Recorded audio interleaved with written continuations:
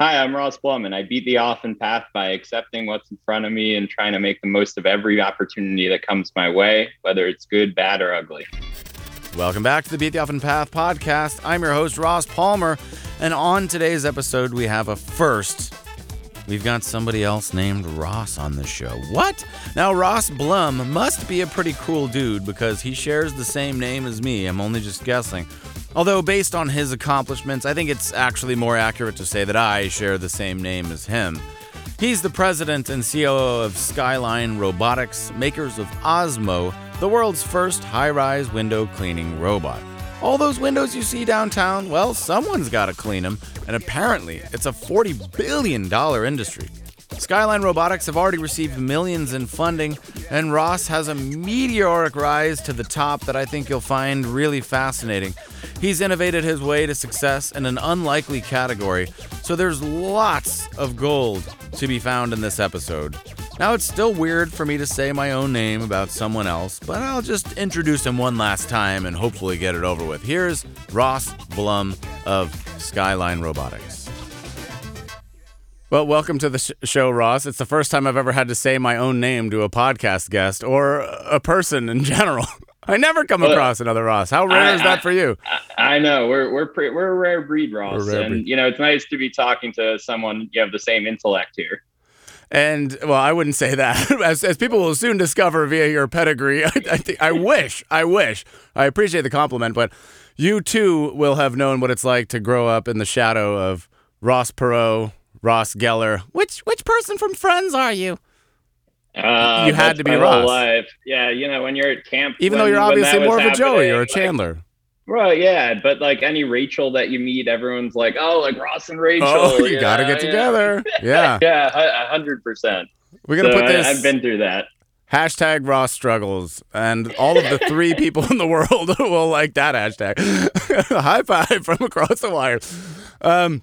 But obviously, welcome to the show. Thank you for joining me. I'm super excited to share your story because of the twists and turns that it's taken. Also, you're working on a really cool project right now that's super relevant for not just where we are, but where we're headed as a species. And there are a lot of topics to get into along all of those fronts. So why don't you start with where you are now, and then we'll work our way backward into where you started from.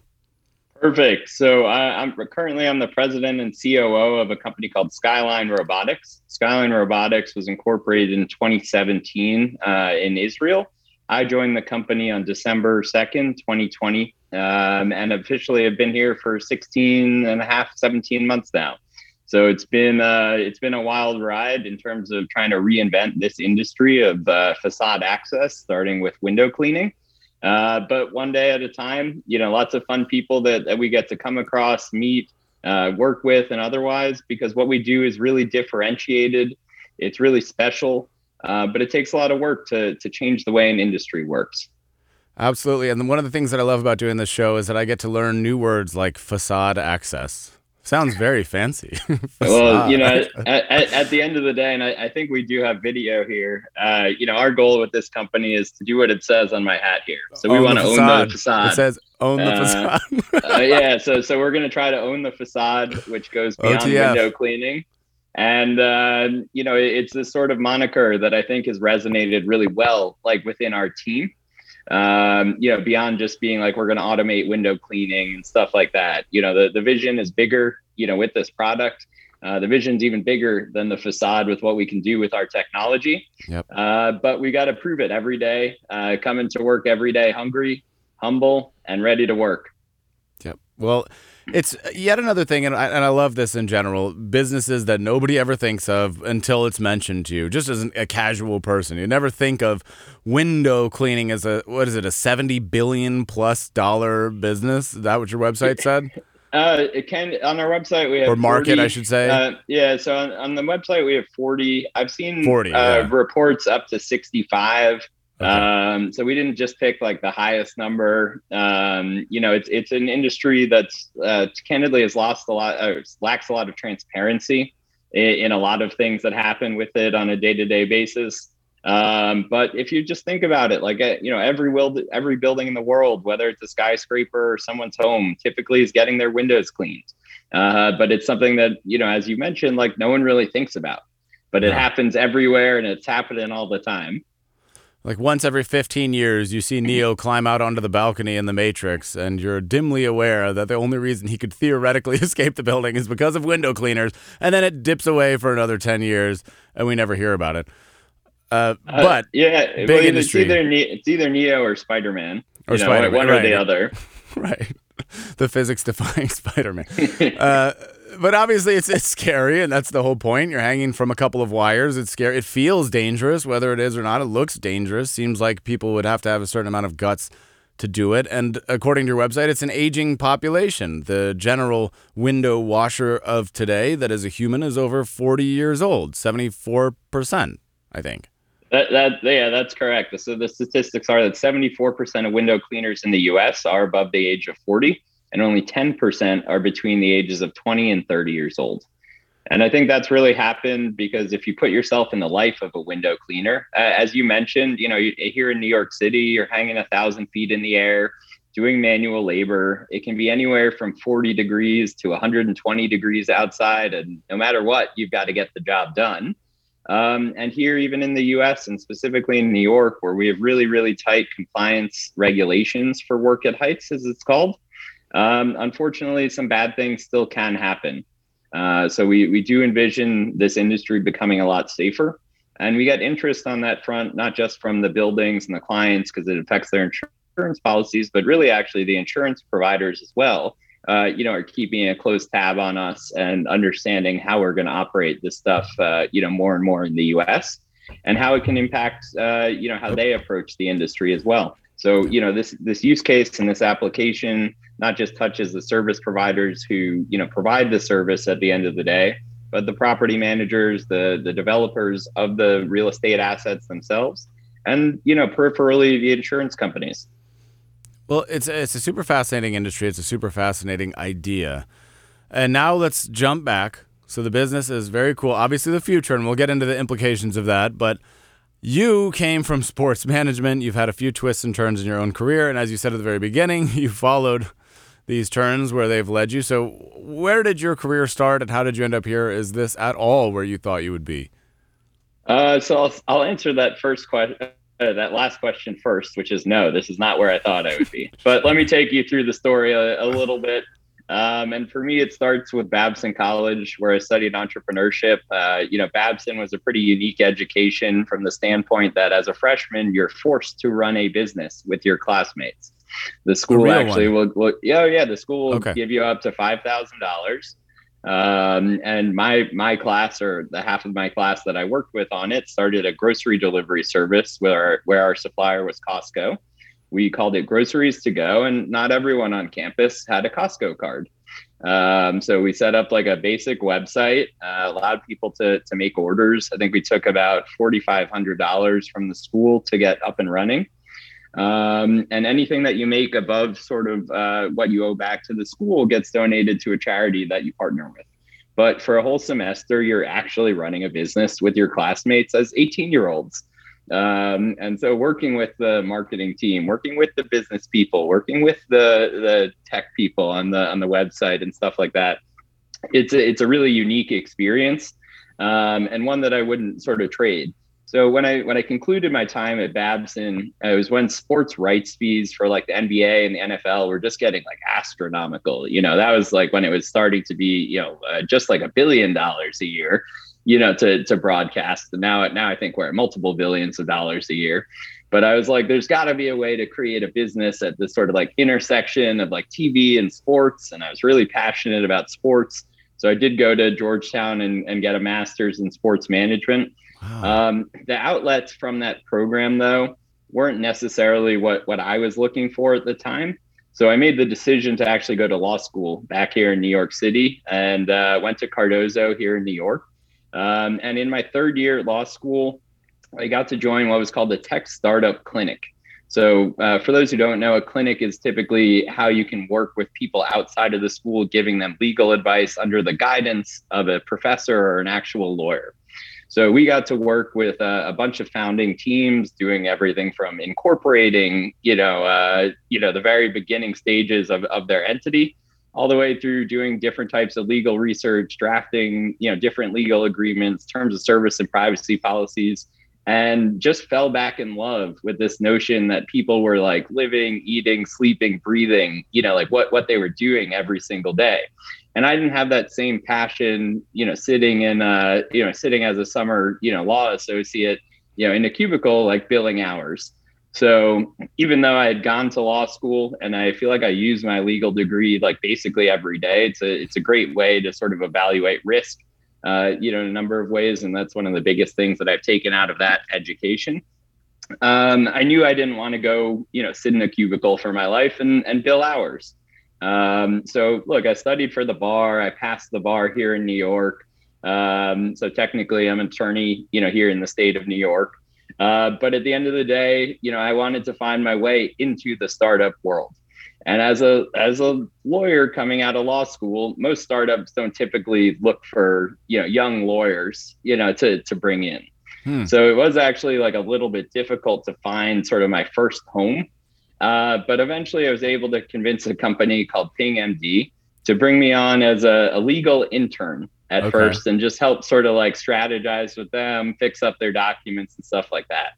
My job as a legal intern, I think, lasted about 1 month, because they quickly made me a full-time employee and saw that I could do much more than, just doing some legal documents for them. So took over the sales team, took over the marketing team, and felt like we were starting to gain some traction. I joined the company about 4 years after it had started.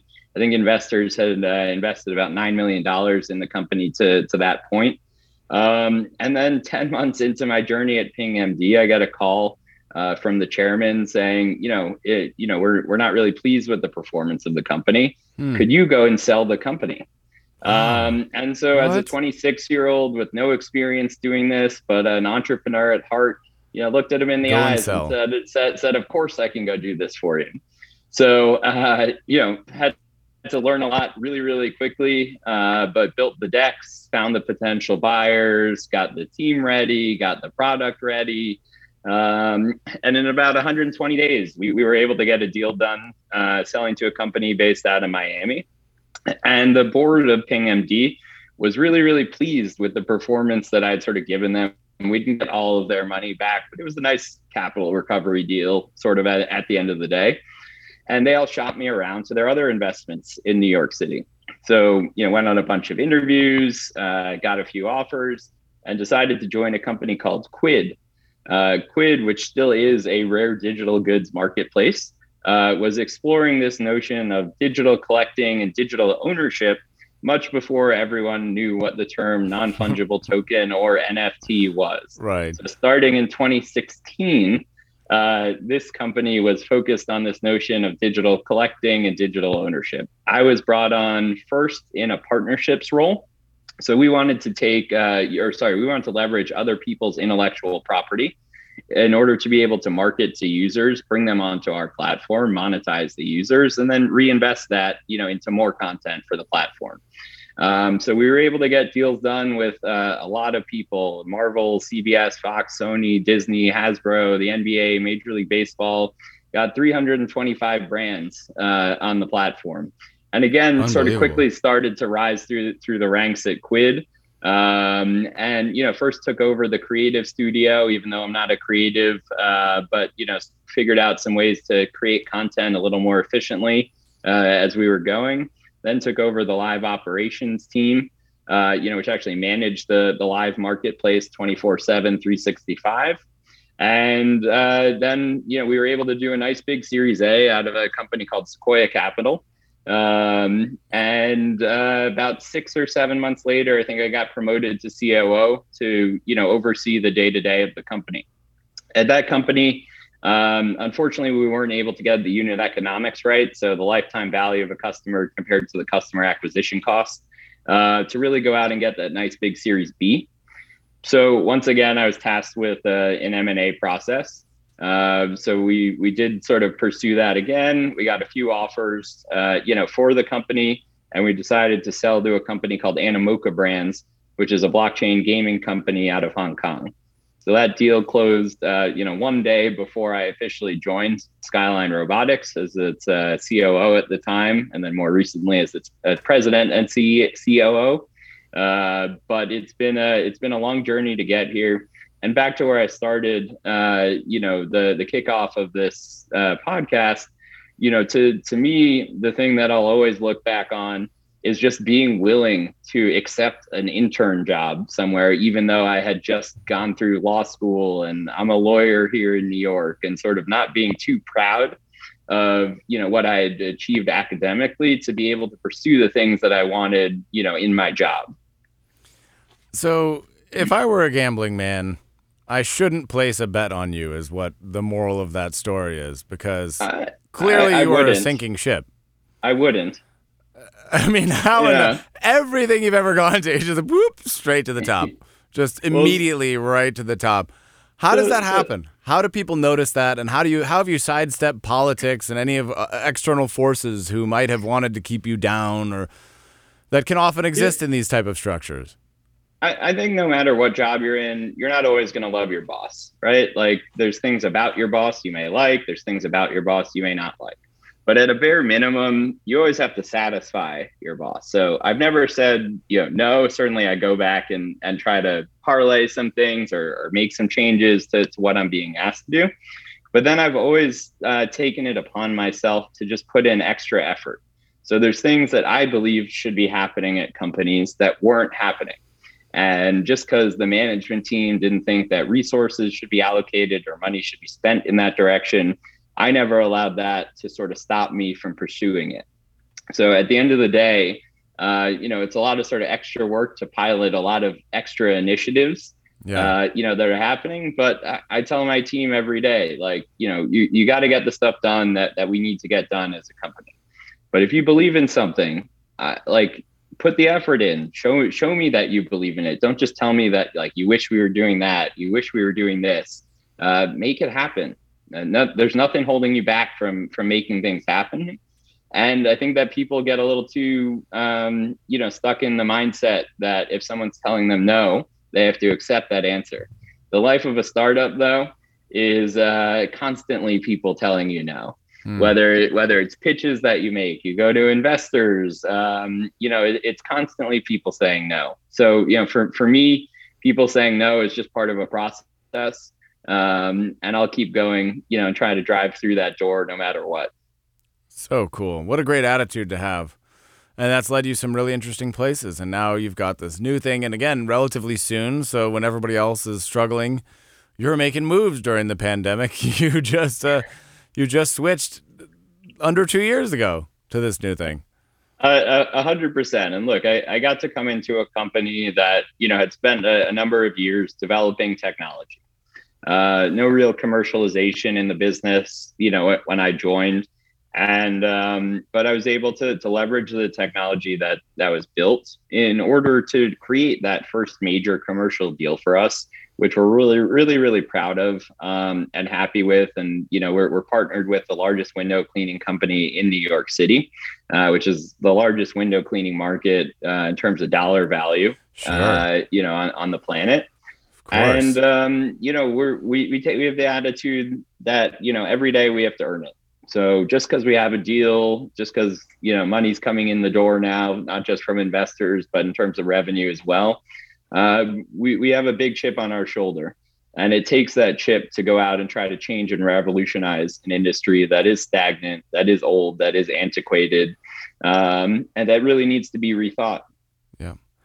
Did you ever see those Google questions that were circulating, the Google interview questions? I'm sure they've changed them up by now, but these kind of puzzles or riddles that they used to try to throw people off with when they were trying to get a job at Google. Did you ever see that a few years back? I vaguely remember this, yes. I can't remember the specifics, but I do remember getting a few emails about it. You could probably Google it, but one of the questions is, how much would you charge to wash all of the windows? I believe it was in San Francisco, but let's say New York City. What's your answer to that? However much someone's willing to pay me. Okay. I think the whole point of it was that it is a trick question, obviously, because people are puzzling. They're calculating how many windows and whatever. But the answer that they're looking for is $45 per window.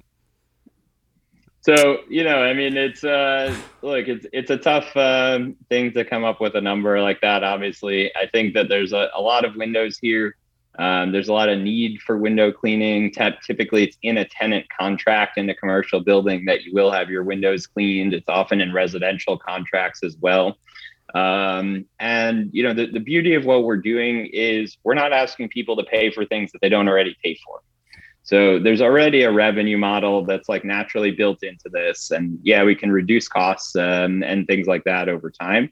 But we really give a building a different way to sort of plan out its operations as well. So in a market like New York, where the weather is pretty good for maybe 7-8 months out of the year, you have to get all of your facade operations done in those 7 or 8 months. And typically it's tough to get everything scheduled, organized, and actually operate the way that you hope it will. And sometimes there can be mechanical issues here or there that cause a delay on one project or another. But at the end of the day, if we can save people a month, 2 months, 3 months, of time throughout a year, because we can not just provide window cleaning services, but we can also handle things like inspection and some other, auxiliary services over time as well. The time savings is massive. And, in an industry that is largely antiquated, has never brought analytics, data, or otherwise, to the forefront of what it's doing, there's just such a tremendous opportunity to reinvent this industry, not just from the perspective of the service provider, but really from the asset owner or the developer, themselves. Because right now here in New York, they might get an update every 5 to 6 years on sort of like how healthy, their facade is. And that's based on a local regulation called Local Law 11. And without Local Law 11, I'm sure that the time sort of the time would be much longer than those 5 or 6 years. However, as we've spoken to more and more developers, what seems to have happened over the last, 10, 15 years is people are really starting to view these buildings not just as, crowns in their, gems in their crown. Sure. But at the end of the day, these are really being viewed as assets. Yeah. And most of the technology that's being put into these buildings, a lot of it's related to energy efficiency in one way or another, or it's a lot of like lead generation technology to help you find your next, tenant in some building. But there's no one that's really focused on what happens outside of the four walls. And we're really, really interested by that sort of dichotomy that we bring to the table, because we think that there's very few options, even in the near future, that people will be able to get real data, analytics, and insights on how healthy their facade is. Very cool. Well, it brings up now we can talk a little bit about AI and the replacement of jobs and those aspects, big things that are at the forefront of the global conversation right now. So on the one hand, it's a dangerous job. On the one hand, saving human lives, of course, is a big deal. On the other hand, it's easy to imagine that if you've seen those documentaries on rock climbers, I imagine there's a lot of people who get a big kick out of hanging out on the outside of a very tall building in New York City by themselves, adrenaline junkies or whatever you want to call it. So we've got some people who are probably upset about the idea of losing any kind of job. And then we've got this other side, which is how do we make things more efficient, collect data, how do we make them better? And that's the side that you're on. Some of this is, of course, inevitable. Some of it just seems inevitable. How do you think people should think about just what they might call AI taking our jobs or robots taking our jobs as a general thing? Yeah, look, it's a fair statement to like a good degree, but at the end of the day, the data is the data. So we talked earlier in this conversation about the age of window cleaners, the rate that people are signing up for the job, and unfortunately, there's still obligations to clean windows. And when you pair those obligations with sort of like the rate of new development of buildings, which in the U.S. In the last 10 years for buildings over 150 meters. That rate has increased 176% compared to the 10 years prior. And so you've got an aging workforce with no new people signing up and only more and more windows to clean. Right. So the only two solutions to the problem is that the service providers are going to have to start paying extreme amounts of money to be able to recruit people and then pass those costs onto the building themselves. So much higher costs for window cleaning, or there simply has to be a better way. But the way that we speak about our technology is about workforce augmentation. So we think that these guys who do go out on the side of buildings, they're much smarter than they get credit for. They can handle doing more, being upskilled, and really operating in a safer sort of way. But at the end of the day, we still have a human on site on the rooftop because they're monitoring the system, as it's working. They're there, just in case anything happens, but really for compliance reasons as well. Like when the crane on the roof of a building is in use, you do need someone to sort of like be there from the safety standpoint. So we will never have 0 people, on site. But sure, the end goal is to have fewer people on site, giving them a really, really powerful tool to be able to complete the task, upskill the labor, and retrain them on this new way of doing it. And we believe that it would cause an increase at the rate that people would sign up for this job as well. So we actually think we could create more jobs, than are being lost essentially, because again, we still have people on site. We're not going from 3 people to 0 people. But, at the end of the day, that's the way that we view the world. I think that there's some fair statements that are made about AI taking jobs and stuff like that. But at the end of the day, if it's an industry that people don't want to work in, and again, the data backs that up, whose job are we taking? Yep. I don't know. I have not heard anything from the window cleaning community on this. I'm just assuming that somebody out there is, hey, you took our jobs. But yeah, it does seem like obviously the workforce is shifting and the types of jobs are shifting. The kinds of jobs that people will do are shifting, and fewer dangerous jobs, fewer menial tasks, more strategic, more managerial.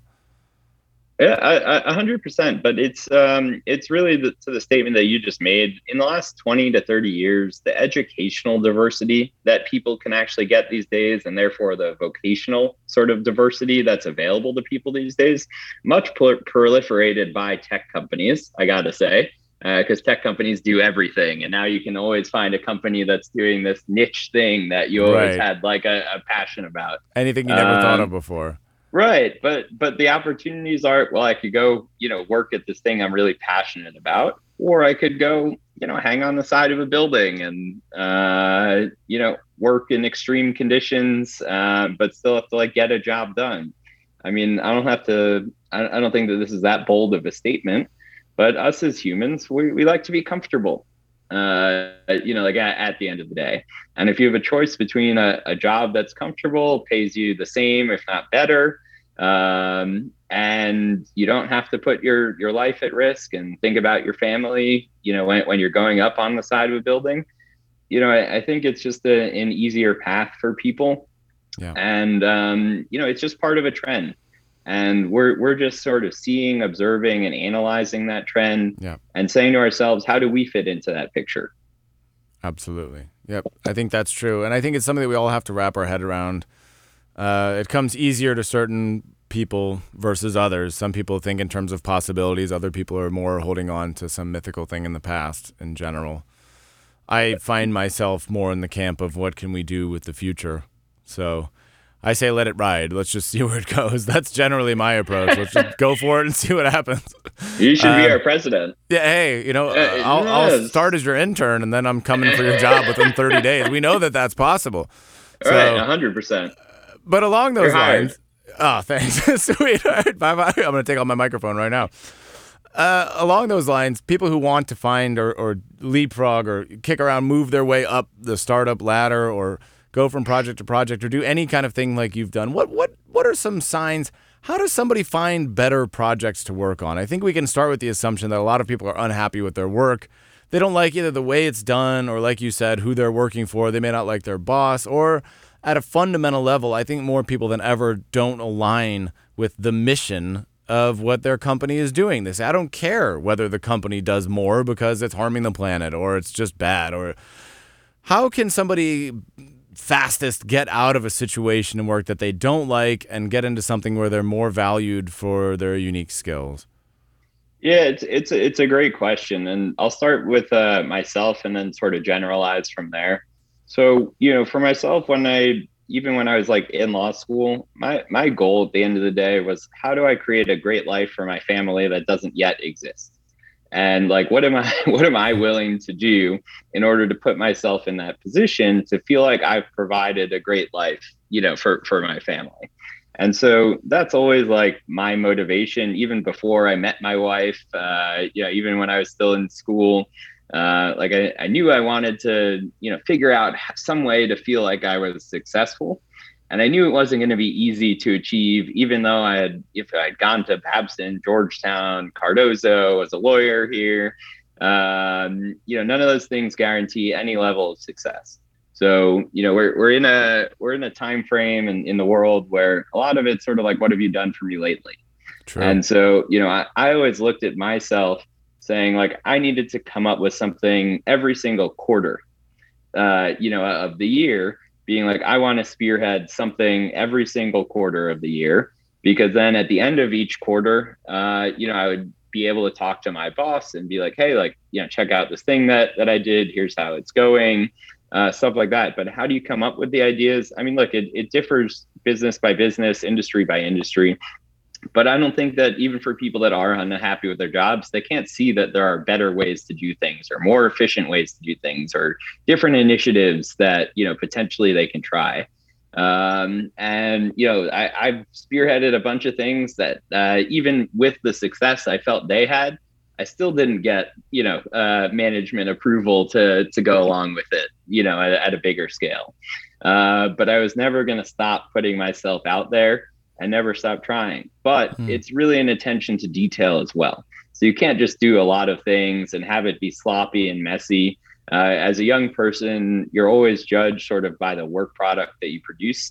So it is going back and rereading, proof checking your sentences. If you're creating visuals or slides, like trying to make it as close to pixel perfect, like as possible as you're going, and just trying to show a level of care that candidly is more rare these days.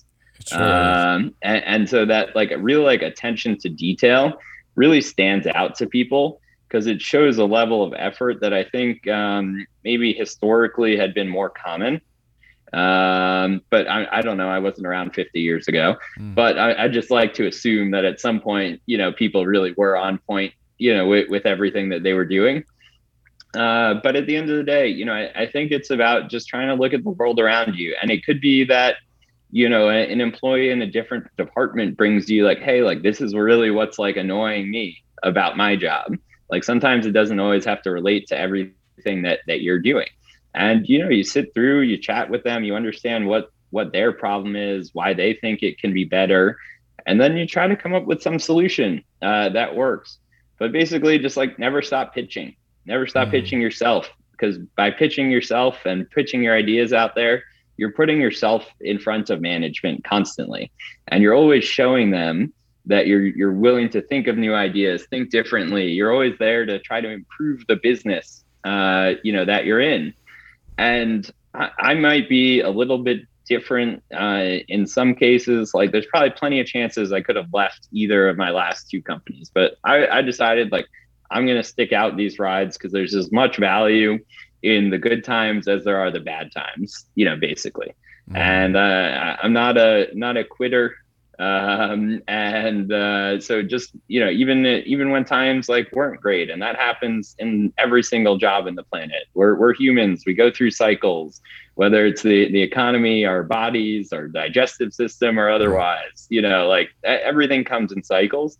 And it's not just my strategy is just don't get too far down and don't get too far up.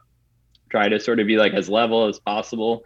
And I think it often like frustrates people, candidly, because I'll like sit in meetings, with important people, and they'll say something and they're like expecting some reaction, from me. And I just sit there very calm, cool, collected, don't move my facial expressions, all that much, but, take in information. And then there's other little things like bring a notebook with you when you go to meetings, look like you're taking notes, whether you are or not. I don't know that anyone will ever know. And I think I've seen people actually taking notes and seen a lot of people not actually, taking notes. But it's these like little things that I think like add up over time. And my mentality in this company, in the last company, or wherever I'll go next, is always that small wins turn into bigger wins and big wins turn into even bigger ones. So you got to start small, focus on things that you can control, win each day to win each week to win each month to win each year. You don't go from 0 to 100 overnight. It's a process, and wanting to sort of absorb, be a part of, and really try to make the most of that process, I think is how we can all become more well-rounded, which is something I've really appreciated from startups, because whether it's telehealth to NFTs to now robotics, these are all things I knew nothing about, candidly, when I joined the company. But being in a startup means that you're working with a small team. And, with a small team, you've got to do all the same things that a company 10 times your size needs to be able to do. And so you're pushed in all these different directions. You're constantly out of your comfort zone, and you constantly feel like, you're treading water, trying to figure out, like, am I doing the right thing? Like, I've never done this before. And you just have to be okay with that, to a certain extent. Like, have confidence in yourself. Like, you're a smart person, trust that you're doing the right thing. Yeah, make sure you do some research. Like, I'm not saying don't do research and try to find best practices and see how other people have done it. But at the end of the day, that's the beauty of the startup to me, is that you just get to push yourself in so many different directions, learn new things, be a part of things you never thought you'd ever be a part of. And really just, work with a great team who's as passionate as you are about what you're doing, and see where the journey takes you. Yep. So were you always a slacker, or I'm just kidding? That is a complete joke. No, that's a joke. No. That's a joke. Obviously, you're a very driven go-getter person. That's pure sarcasm. I was a slacker at some point, though. I find that very hard to believe. Well, I'll take your word for it. Someone would tell you a few stories. All right. But it does call to mind, like, what is enough work in your mind? How many hours a day do you put in? What is a full day to you? Was it always the same? And what can you maintain for 30 years? What can I maintain for 30 years? I'll tell you in 26 years. But in terms of like what a work day to me is, I mean, look, this company has, changed my life to a certain extent. So I work within a team in Israel. So very often, I'm starting my first call at around 6:30 a.m. Eastern, because that's already, 1:30 p.m., in Israel. And I want to spend as much time, with the team in Israel, working with them, making sure we're all aligned on everything that's happening, be part of meetings there and things like that. But then I get the privilege of, being one of 2 employees here in the United States for Skyline Robotics. And we've got to build a business here. So, it's like having an Israeli workday in the mornings and then transitioning to a US workday in the afternoons. And then one of the really, fascinating things about this company is just the level of demand for the product on a global scale. So we put up a basic contact us form, when I came into the company. In the last 17 months, I think we've gotten about 550 submissions from about 200 cities around the globe. Wow. And it's a really interesting experience on that front, because first of all, not all 550 submissions are we interested in working with everyone, right? Like we as a company, we're looking for people who have established businesses, who already have customers, and we're looking to integrate our product into their workflows. But we often have calls late at night as well, just for countries that we're speaking to, whether it's Hong Kong or Australia. I think those are mostly the overnight, calls that we typically have. But then it starts over again the next day. But, what's enough work in a day? I think that every day I start with a to-do list.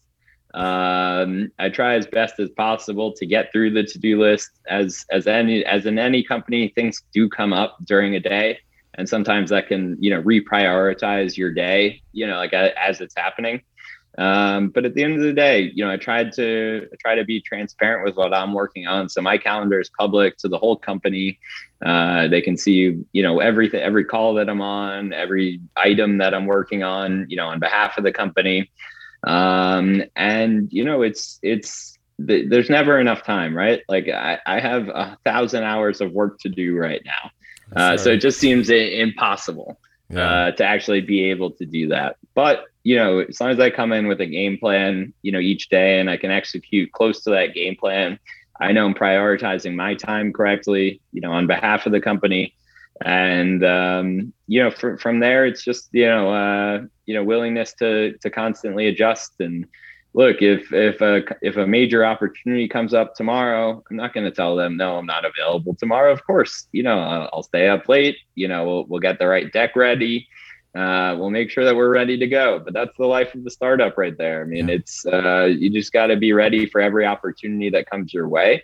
You can't be the one saying no for the most part. That's just everyone else's job that you work with or try to work with. And you prefer the ups and downs, obviously, to whatever you would have done if you had just become a lawyer sitting in a cubicle 9 to 5. Yeah. I think that I've grown so much more, certainly from a professional standpoint, but really as a person, by being put into a lot of different situations and just having to figure it out. There's so many things in life that as we get older, life gets scary, right? You grow up, you get married, you got to buy a house, you have kids. Yeah. These are all things that hundreds of thousands and millions of people have to deal with, every single year. But I think that I've been pushed enough to not be scared of a lot of these things. Because it's if I've gotten through that problem, and that problem before, I know I'm going to figure this out too. Yeah. You have stared over the proverbial cliff, and you have gone down it on the proverbial window washing cart or whatever it's called. Yeah, the basket. I'm also scared. I'm also scared of heights, so I hope I don't ever have to go on a basket. Right. So you have been there, and you've seen that it can work out, and you have expanded your tolerance for, I don't want to say risk necessarily, but just for all of the crazy bits of chaos that startup life offers, it sounds like. Yeah, no, and that's half the battle is being in the grind with a team, regardless of what you're working on, because you won't find that sort of passion and dedication and willingness to sort of grow and push yourself as an individual and collectively from a company that has 10,000, 20,000 employees. People go in, get their job done, go home and enjoy their life, or their perspective of enjoying life, at least. And I think that, there's a limited time frame where we all can physically push ourselves. When I'm 60 years old, 70 years old, I don't imagine I'm going to be able to work the same number of hours. But right now at this point in my life, we can make it happen. We can have big dreams, and we can go chase ambition by trying to do the right thing each day. I absolutely love that, and I think you're exactly right. It's something that we've heard a few times before, so I know we're kind of running short on time here. I just wanted to ask you a couple quick closing remarks. Is there something that's unusual that you believe that you feel like nobody else believes? Oh, man. I don't think I'm that different. I think that I try to learn as much from myself as I can read online or in books or in speaking with people. But I don't think that there's some unique belief that I have. I think actually the cliche things make a lot of sense, to me. And, I tell my team all the time, all I'm asking of you is to come into work every day with an open mind, positive attitude, and a willingness to get 1% better. Because I really think that, as cliche as that is, again, you don't take leaps and bounds every single day, but you can make small improvements. You can push yourself a little bit in this direction, push yourself in a little bit in that direction. Yeah. So I think, a lot of my spirit really comes back to my high school soccer coach, who despised me and made me run a lot of laps. Because I might have been a little bit overweight, for a soccer player. And he constantly was on me, just telling me to push, get out of your comfort zone, push yourself. And, unfortunately or fortunately, it's resonated with me, as something, that I believe in. So I don't think that I'm different or unique, on that front. I don't believe that people have to have gotten 5 degrees to be brilliant. I don't think that people have had to graduate college even to be brilliant and be an asset to you. I don't think that the traditional perspective on how you evaluate a prospective employee, necessarily makes a lot of sense, because there's really smart people in a lot of ways, and it's tough to find really smart people who are willing to come and join you on your journey, because there's so many other journeys they could go on, as well. I think you just have to be willing to look at people for who they are, and try to really just understand, like, is this person a solution for me? Like, forget about the credentials. Yes, you hope they have some experience, but probably you don't think they're going to be a solution for you without that experience. And just, get to know people, as best as you can through the interview process. Don't just ask standard questions, push conversations in different directions, and see how people think. I love it. Well, Ross, I really appreciate you taking the time. It's been fascinating to get to know you. Obviously, you're on a rocket ship trajectory forward. I wish you nothing but success. I know you've got a crazy day ahead of you, so I want to be very mindful of your time. But again, thank you so much for joining. And where can people check you out? It's skylinerobotics.com. What's the website? Yeah, skylinerobotics.com. We've got a LinkedIn, YouTube page that we update somewhat regularly, at least. Twitter, Facebook, Instagram, wherever you guys want to follow us. We're on a journey to change the way an industry has been done. It's not an easy journey, but we're gonna get to do the right things at each and every day, and I'm gonna learn how to speak in the process as well. Yeah, right. Yeah, I think you're already there. I love it. It's fantastic. I have no doubt you're doing great. With that, the official podcast is over.